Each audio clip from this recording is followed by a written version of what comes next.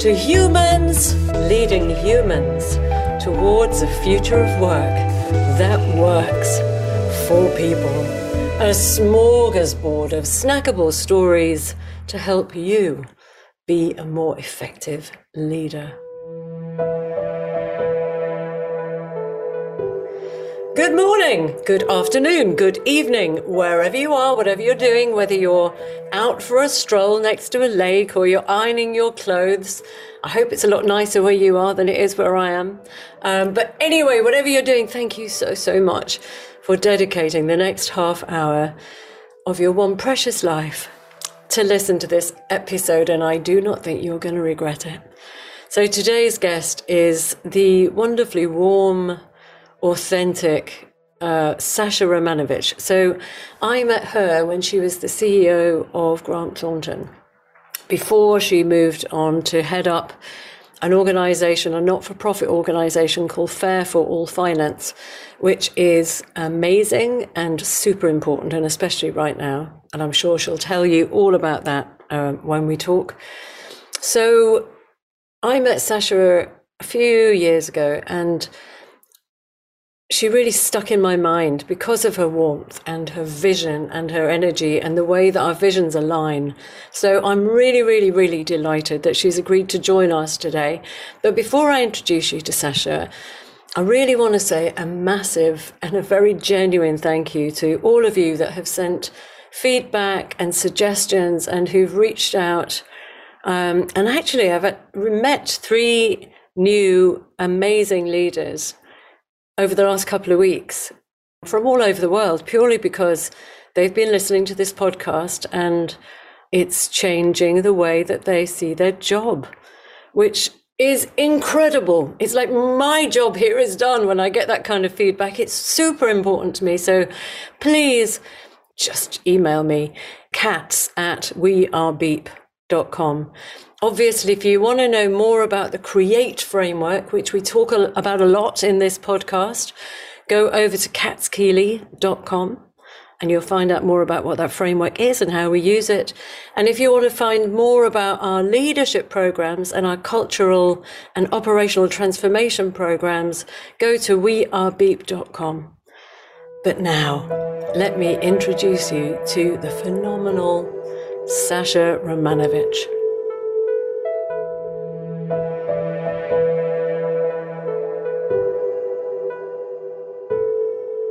Sasha Romanovich, I am so delighted, really delighted to have you on as a guest in this episode of Humans Leading Humans. Listeners, why have I invited Sasha? So I met Sasha some time ago, and we'll discuss in a second where we met. But I have never forgotten her since. She made such a huge, profound impact on me because she was so everything that I really value about being women, actually. So powerful, so courageous, and so empathetic. And she's probably cringing here. But it's true, and I do tell your stories, and therefore I've invited you to tell them yourself, because I know that the way you tell them is going to be much better. So Sasha, where did we actually meet? Well, I was trying to remember this, Katz, and I think it was probably at one of the dinners we hosted to bring together interesting people who were thinking about the world differently, to think about how we could actually transform business and think about how we participate in the economy. So I think it was at one of those that we were just like firing off each other, and then you've been very patient with me over the years as we've sort of had sporadic check-in moments. So yeah, right back then. And I am fully appreciative that right now you're quite busy, so I know that this time together is worth a lot, and so I fully appreciate it. So, Sasha, I sent you the CREATE framework. What did that make you think? What did it make you feel? It was really great. It's lovely to see, because I think it aligns very much with how I sort of think about culture and almost like the operating system of how the world needs to work if we're going to tackle the many challenges the world faces, for everybody to actually get through it and thrive. I think I was talking to you that what struck me during my time as leadership is that the world so much still operates on an operating model that was created by rich, white, privileged men in the sort of the 1860s. And, you know, all of our laws and systems, everything in terms of how business operates in that sort of early stage of industrialization, there was a concept of public interest, but you had to step back and say, well, who is the public at that time? Well, actually, the public they were interested in was actually the landowning. At that time, it was men, and in the UK, it was largely white men. That was who was designing the system to protect their assets. That was the public interest. And so the whole operating system being designed around this idea of a hierarchy, there are a few people at the top who did all the thinking, told everyone else what to do. This idea of competition, which was forged on the public schools on the time, you know, I'm going to fight you, and if I get it, then I've won. And then also this idea of singular purpose of profit. You know, I want to accrue assets and property to myself. And you see that played out in so many of our systems. You know, we were talking, you know, even down to schools, you know, it's like, you know, kids are sitting next to each other. It's like, well, don't copy. You know, because you're in competition with each other. It's bred into everything that we do. And so, you know, I sort of often talk about, you know, well, what's the operating system sort of 2.0 that we're trying to create? And it's very similar to your Create framework, which is, you know, actually, you know, we're wanting to actually create a world in which everybody can thrive, that we're sort of operating in pursuit of actually an overall purpose, not just profit, so beyond the binary. That actually to solve the challenges the world faces, it's got to be collaboration, not just competition, because actually we've all got different things, we've all got different perspectives. If we bring that together and share, that's actually what makes a difference. And also this sort of idea of instead of the hierarchy, you've got community, because actually everyone can see a different map of the world, and it's only together that we get a full understanding of the territory and can make better decisions. So, you know, your framework, I think, encapsulates that very well. Thank you. Yeah, I think the reason I pulled it together was for all of the reasons you just said, that actually we're still working in these incredibly mechanistic, rational, is it left brain or right brain? Right brain? Left brain, yeah. Left brain ways. Yeah. And actually, the operating models that most organizations still run on across, you know, political, public and private organizations, all of the conditions are diametrically opposed to the things that help humans to thrive. And that's when we first connected, of just going, yeah, we need to change this. Yeah. So Sasha, what's your story number one? So my story number one is one that perhaps people can relate to. It's going back many years now, but it was when I was manager in an accounting firm, and I'd been sort of building sort of the portfolio of clients that I was working on, and more work kept coming in, and I was just trying to work. I was in that phase where I think I genuinely believed that if I just worked that bit much harder, then I'd be able to get on top of it and it would all be fine. But of course, what I was doing was just working myself into the ground. And I remember there being this moment. I remember I was sitting in my corner desk in the office and it was dark outside. And I was sort of sitting this mountain of work to do. And one of the partners came over and sort of said, "Oh, can you do this as well?" And I just burst into tears. I was like, that was it. It was like the straw that broke the camel's back. I had nothing more to give. And I think he went away as sort of a bit awkward of like, oh God, I've made her cry, you know, run away as fast as I can. And then, you know, it was really from that I had to sort of have a bit of a, well, I've tried this working harder. There is no more juice in the engine. There is nothing more to give. And the next day talking to somebody and them saying, yeah, but we don't expect you to be Superwoman. But you need to set your boundaries of what is possible. And that was a really good lesson, because so many times, you know, I see it all the time. People sort of going, you know, well, my workload's too much. I'm working too many hours. And it's like, well, who's in control of that, right?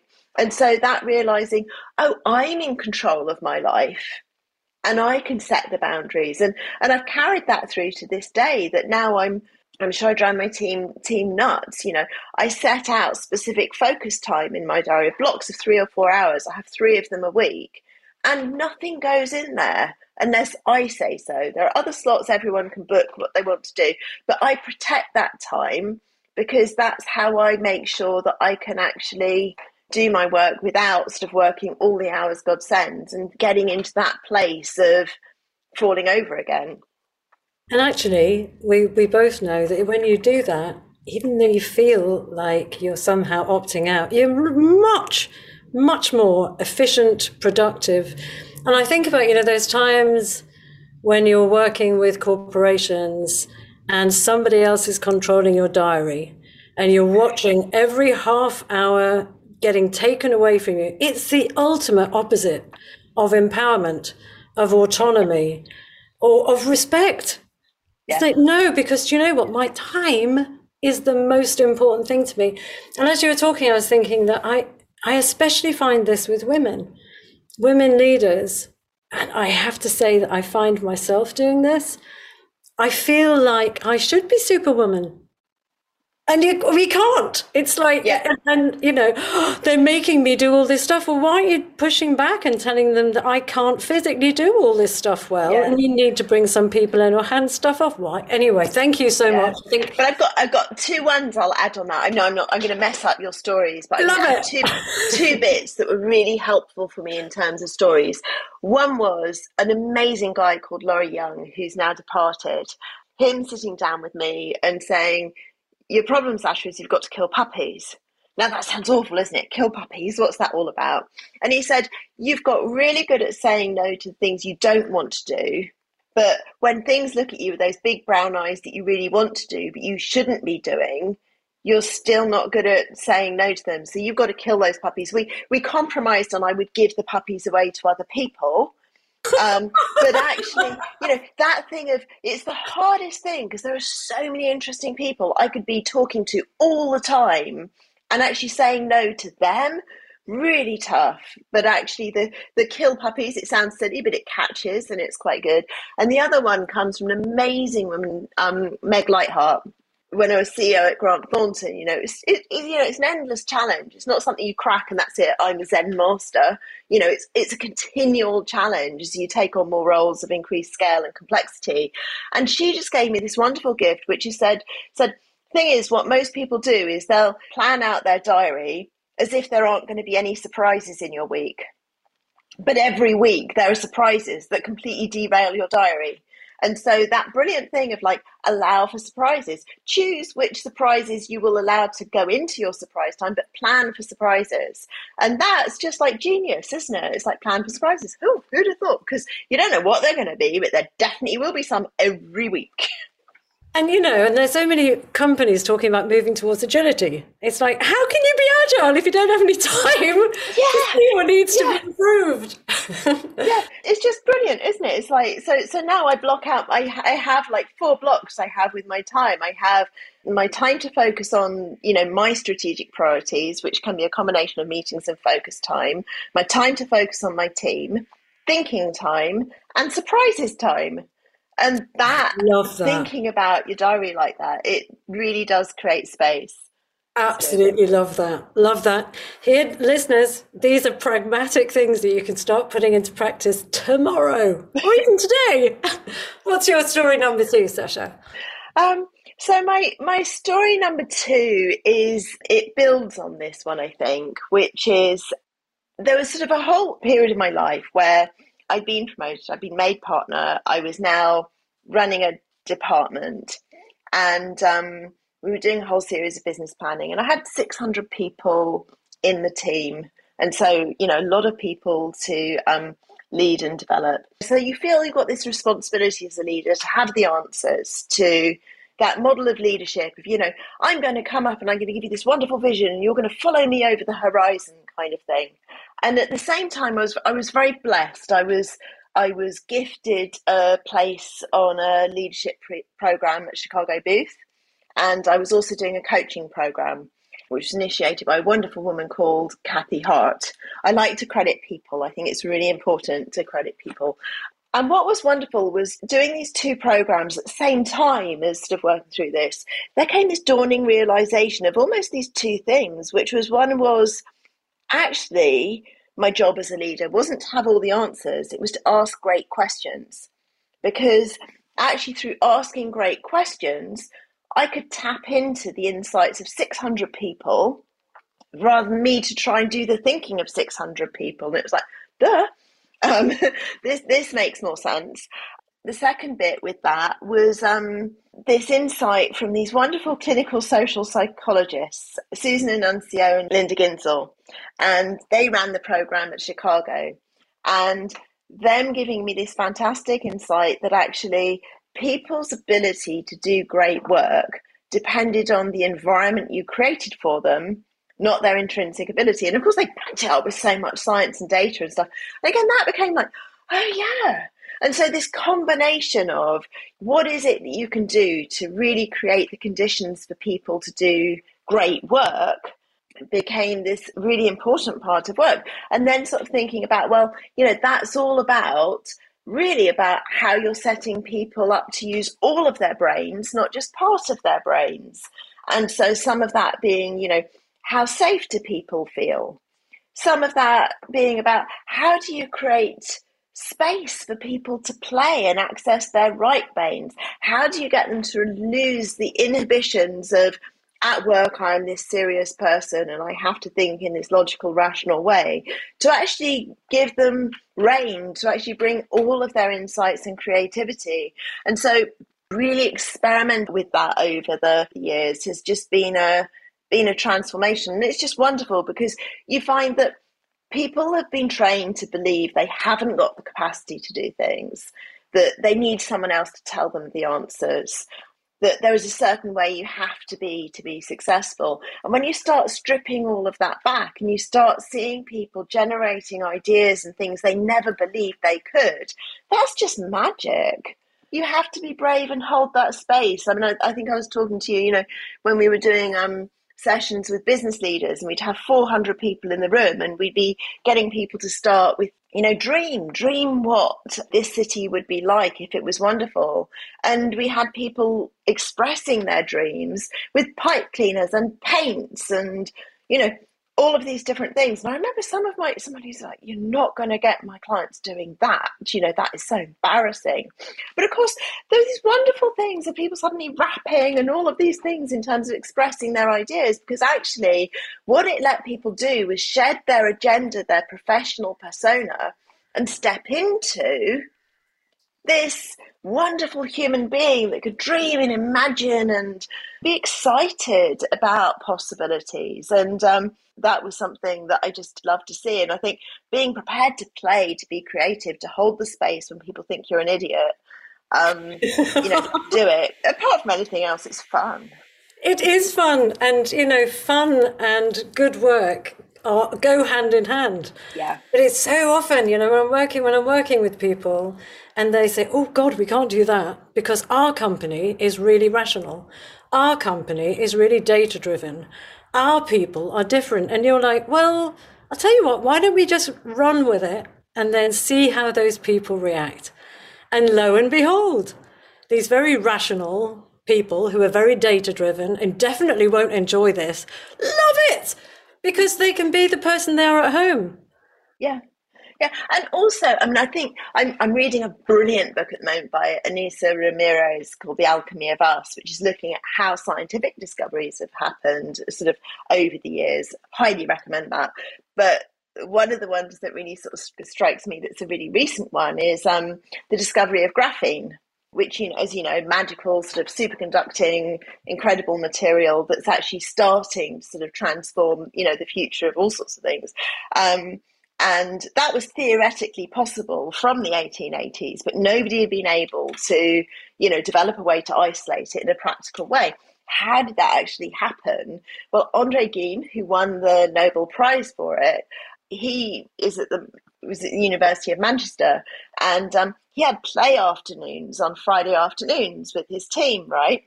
And someone was mucking about with some Scotch tape and some graphite and found that those two things together, that they could actually isolate graphene. It came from them playing. And what I love is, I think his team is the only team that's actually won a Nobel Prize and an Ig Nobel Prize because their Ig Nobel Prize was when they were playing and they managed to levitate a frog.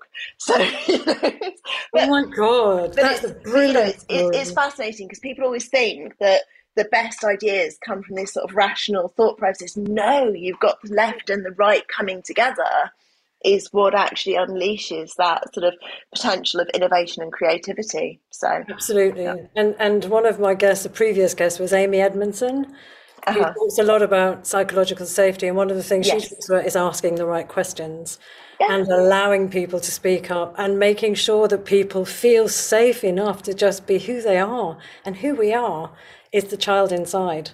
That thing in terms of making people feel safe, I think there's a really good point about that. I remember Susan Bright, who was, I think she might still be CEO at Hogan Lovells. So I remember talking to her about some of this stuff around, getting people to step forward and create and stuff like that, and talking about how people were tentative and also how sometimes partners were a little bit dismissive when people came up with small ideas to questions that we were asking. And Susan saying, thing is that is them testing you, because if you're responsive with their small ideas, then they'll know it's safe to trust you with their big ideas. But if you trash their small idea, they ain't ever coming back. And that was just such amazing advice. I love that. That actually they're these little green shoots, and nurture them, because from there grow people's confidence to actually really be who they can be.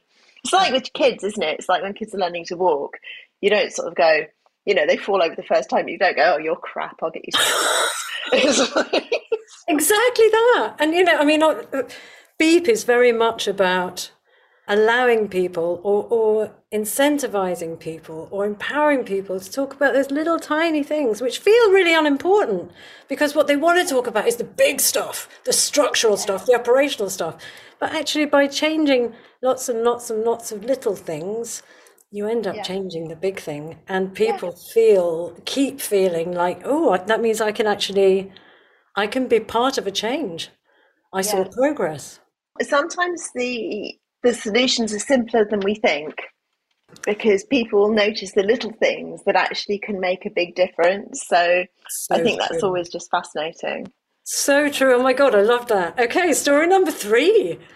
So, story number 3, I've told this one before, but I think it's an extension, it's a continued build in terms of what I've been talking about. So, when I was promoted to the board at Grant Thornton, which was back in 2007, 2008, might ring a bell, financial crisis. So I Michael Cleary was very kind and gave me the opportunity to take up a newly created role, which was head of people and culture. So I was really excited, given everything we talked about, you can get like, this is fantastic. I've now got my dream job to help everybody grow and thrive. And then boom comes financial crisis. Suddenly we're in a sort of position where transactional activities pretty much stopped overnight, and we frankly just don't have enough work for all the people that we've got. And on a purely rational basis, you're like, well, we've got 400 too many people. So we had a choice in terms of what we did, and we just got an employment forum, which was sort of employee representatives, and we were due to be having a meeting with them coming up. And so there's this choice point of, right, well, do you do it in the traditional way where, management go into a room and go, right, 400 people have got to go, read from the script, here's the process, boom. Or could there be a different way?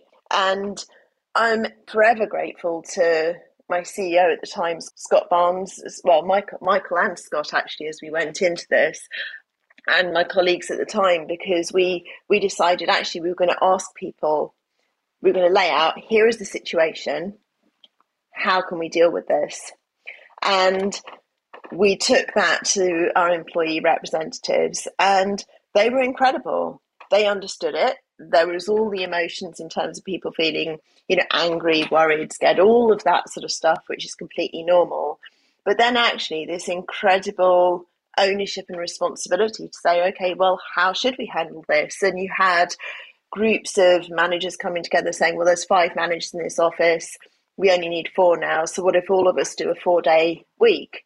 There was came up with the idea of unpaid sabbaticals where people could actually take a break. There were there were all sorts of different strategies that we were able to develop with our people.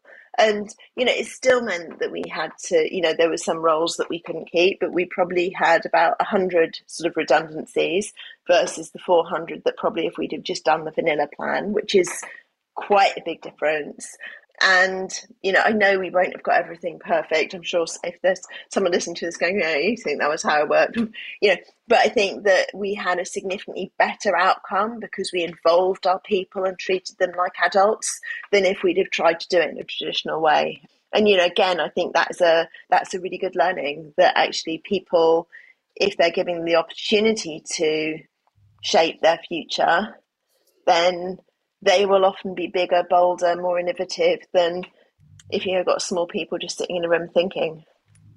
And it's something, and this is a story, Sasha, when you first told me that story, it stayed with me, and I tell it to people all of the time, that you don't have to do things in a normal way. Just because it's Yeah. normal does not make it right. And, if you look at the neuroscience of this, if you do change, if change comes at people from out of the blue, they'll immediately go into fight or flight. So you're the enemy. Whereas if Yeah. you go, we've got a problem, guys, ownership, co-creation, autonomy, all of those things, why wouldn't that work better? Yeah. Yeah. And it's so fun. I find it hilarious because that whole sort of thing of like, people are always saying to me, oh, people don't like change. People love change. It's like, if someone's planning to buy a new car or planning a holiday, the whole sort of looking and thinking about it and stuff, that's all part of the enjoyment, right? So, but it's because they're driving that change. Yes. And so, and it's why that power of great questions of like, how could we, and particularly making them open questions, how could we, and I use the whole time in terms of when we're doing strategy, using the how, why, which Hamish Scott first introduced me to. But actually getting people to, to say, starting with your sort of purpose and mission, sort of saying, well, you see, in terms of my current role, we're focused on, how do we increase the financial resilience of people in vulnerable circumstances through increasing the access to fair and affordable financial product services. How do you do that? Oh, well, affordable credit's a real issue. Okay, so how could we do that? And those questions and engaging people with it creates that expansiveness of ideas that you bring in the richness of people's perspectives. And similarly, and I find this particularly in terms of if you're working with senior people and they say, oh, I think we should do this. Say, why? And then it's like, well, because I think that way. Why? So that you can actually really come back to, is this actually going to take us to our purpose, or is it your new pet idea? So Yeah. that how, why is a really simple strategy, and to really get people's creative juices thinking. It's a really simple strategy, but it's a strategy that nowhere near enough people employ. And I find myself all the time having conversations with the people that we're working with, and they'll say, we need to do this. And I'll go, why are we going to do that? Yada, yada, yada. No, that's the what and the how. Yeah. Why? Where are we trying to get to? No. You've just told me again what you're going to do. But can you step back and actually go, what's the vision here? Yeah. Here we are, in 22. Yeah. You'd have thought it's just common sense, isn't it, really? And so, Sasha, so when I first met you, you were the CEO, Grant Thornton, and now you've made a massive shift. And I know that you, like me, think that business is a platform for positive change, and that's why you're doing the job. But if you could just tell the listeners, you've made an enormous and amazing change to do something very different. It's really exciting because I think that my work sort of at Grant Thornton had really given me the opportunity to explore, really sort of thinking about how things work and where markets and sort of almost like just how things work were broken and were not serving particular groups of people. And particularly, it's got considerably worse through the COVID pandemic. But, there were about 28 million people, what we call in financially vulnerable circumstances. How many? 28 million. Good Lord. So this is basically, people's ability to withstand life shocks. And, 14 million people have less than £100 in savings. So their washing machine breaking down is actually a life event. And we look at the indications of sort of vulnerability as sort of being these four different areas. One is your financial capability. 20 million people have got the numeracy skills of a 12-year-old child. So, there That's is so much insane. stuff that is written in a way in percentages and technical language that people haven't got hope of understanding. So, you know, and a lot of the stuff is like, well, if we just educate them all a bit better, it'll all be fine. No, let's express stuff in ways that is understandable. You know, if you're not, that numerate, the financial resilience in terms of £100 in savings, I've said, and then you've got people subject to life shocks, right? A bereavement, a divorce, domestic abuse, separation. All of those things are things that can actually tip people from being fine into, oh my goodness. And I think that probably through the pandemic, um, from a societal perspective, I suppose one of the things is people have appreciated how fine that line actually can be, right? And then the final one is around sort of people's physical and mental health, that can be challenging. If you're undergoing chemotherapy, oftentimes that will leave you really chilly. And so you need the heating up higher. And so suddenly your bills are a lot more expensive, which is, a very current one right now. And I think that there's probably been a lot over the years, which is, well, the market, competition, that will actually ensure people are served properly until it doesn't. And what you find is that in terms of financial products and services, they're designed for people in predictable lives, predictable incomes, and actually over the last, really sort of 13, 14 years since the financial crisis, actually serving people who have unpredictable lives, unpredictable incomes, they're just not served. And you've seen things like the rise of the high cost credit and then the fall of the high cost credit. Now with buy now, pay later, you've seen a lot of probably what I call slightly systematic exploitation of people's vulnerabilities. And, so we've been set up to say, well, actually, that can't be right. That can't be right. Let's look at how we can find what is working to give great outcomes for people. Let's look at how we can support that to scale and grow and build evidence for business cases and stuff to do things differently. And frankly, how can we make that the new normal, that this is the permission to play? That, if you look back in the 1970s, you or I couldn't have a bank account because we were women. We were a bit sort of, flaky. We might do something a bit weird. That would be unacceptable today, right? For a financial institution to say, oh, we don't serve women. It's the men that can have the bank account. And yet today we've kind of got a situation where, if you are a person in vulnerable circumstances, a lot of mainstream organisations don't serve you, and that doesn't feel right. So yeah, I get a bit excited about it, but that's what we've been set up to do, and it's an absolute privilege to work with my team and to try and, there's been so much great thinking by so many brilliant organisations of what needs to happen to change it, but there hasn't necessarily been people who've got the resources to actually try and actually do it. So to be given that opportunity is a massive privilege. It's terrifying at times.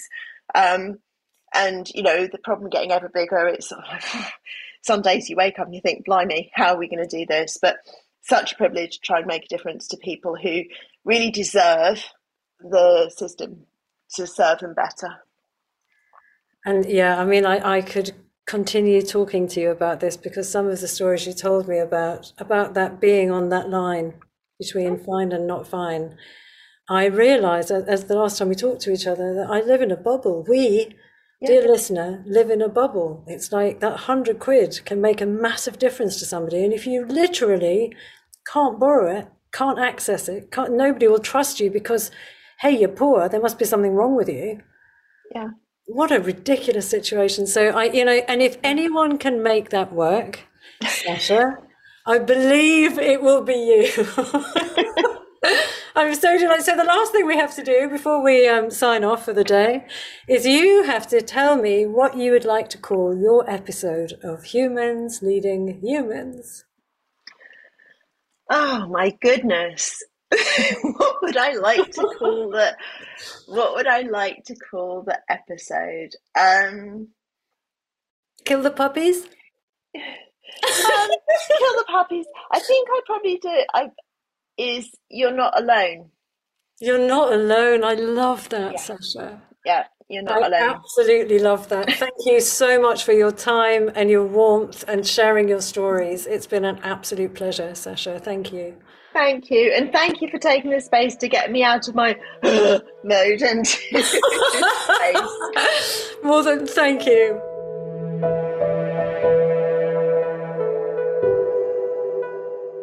Oh my goodness, Sasha, I knew that this would be a fantastic conversation, but my goodness me, that resonated with me on so many levels. And also, it was just so packed with real pragmatic tips. I love that. Thank you so much. What did I take away from that? I guess one of the things that really resonates with me, and especially now, because I am not giving myself enough space. In truth, I have a habit of saying yes to everything that I find interesting. So I absolutely love your idea, Sasha, there of killing puppies. It doesn't sound great, I know, but it makes so much sense. Sometimes you have to say no. You've got to control your time. You've got to change your own narrative. Because you know what? Without energy, you can't be any use to anybody. And the other thing that I really loved is be prepared for the unprepared. Put that amount of time in your diary every day to make sure that when things do happen that you're not expecting, you've actually got some wiggle room in there. And I suppose in a way, my way of doing that is I do 12,000 steps every day. I'm like a crazy walker. And that for me is my wiggle room and my time to think and zoom out of where I am. And just make sure you've got that time, guys, because if you're like me, it's not easy to say no and to make time. And I loved what she said. It really, again, resonated really strongly with me, but also echoed what Amy Edmondson said in her episode a few weeks ago. Ask people questions, because the more people you've got in your team, the more energy, the more experience you've got access. So don't squander it. Ask those questions. Just remember, and this is what this podcast is all about, that your only job as a leader is to create culture where humans thrive. What else? I 100% agree with Sasha that everyone is capable of being creative if you create the right conditions. And I've seen people blossom so often who start saying, I'm definitely not a creative. I don't know why you've invited me to this. And then lo and behold, there they are being creative. And I love to watch their potential being unleashed in that way. And play is not diametrically opposed to work. Be playful, find opportunities where people can really express their desires, give them space to dream and give them props. And actually Harley from Burning Man in her episode talked exactly about this. Play is not diametrically opposed to work. So set up situations where people can be playful, because that's how humans learn. And then, of course, there's that downsizing story, which Sasha told me a few years ago, and I have told various leaders as I've been in meetings with them. Even the most difficult situations can be navigated better by crowdsourcing wisdom, by unleashing the common sense. Just imagine how much better would those people in that room have felt being asked to come up with a solution at that incredibly tough time. And purely practically, imagine how much cash was saved by avoiding 300 redundancies. You have been listening to Humans Leading Humans Towards a Future of Work that works for people. This podcast is brought to you in partnership with the Marketing Society, and if you're not a member already, I'd suggest you pop over to their website and join up. It's worth it. A massive, massive thanks to the fantastic Super Terrania for the magical sting of stings. Go to We Are Beep to find out more about the Create framework and how we support companies by unlocking the problem-solving potential of humans. If you loved this week's episode, pass it on to your friends. Pass it on to your colleagues you think might need a shot of inspiration and courage. Better still, if you've got a boss who doesn't understand how to create environments in which humans thrive, please pass this on to them. Thank you so much for joining me. Please subscribe. The links are in the notes. Be inspired. Be imaginal. Be more human. And I look forward to seeing you next time.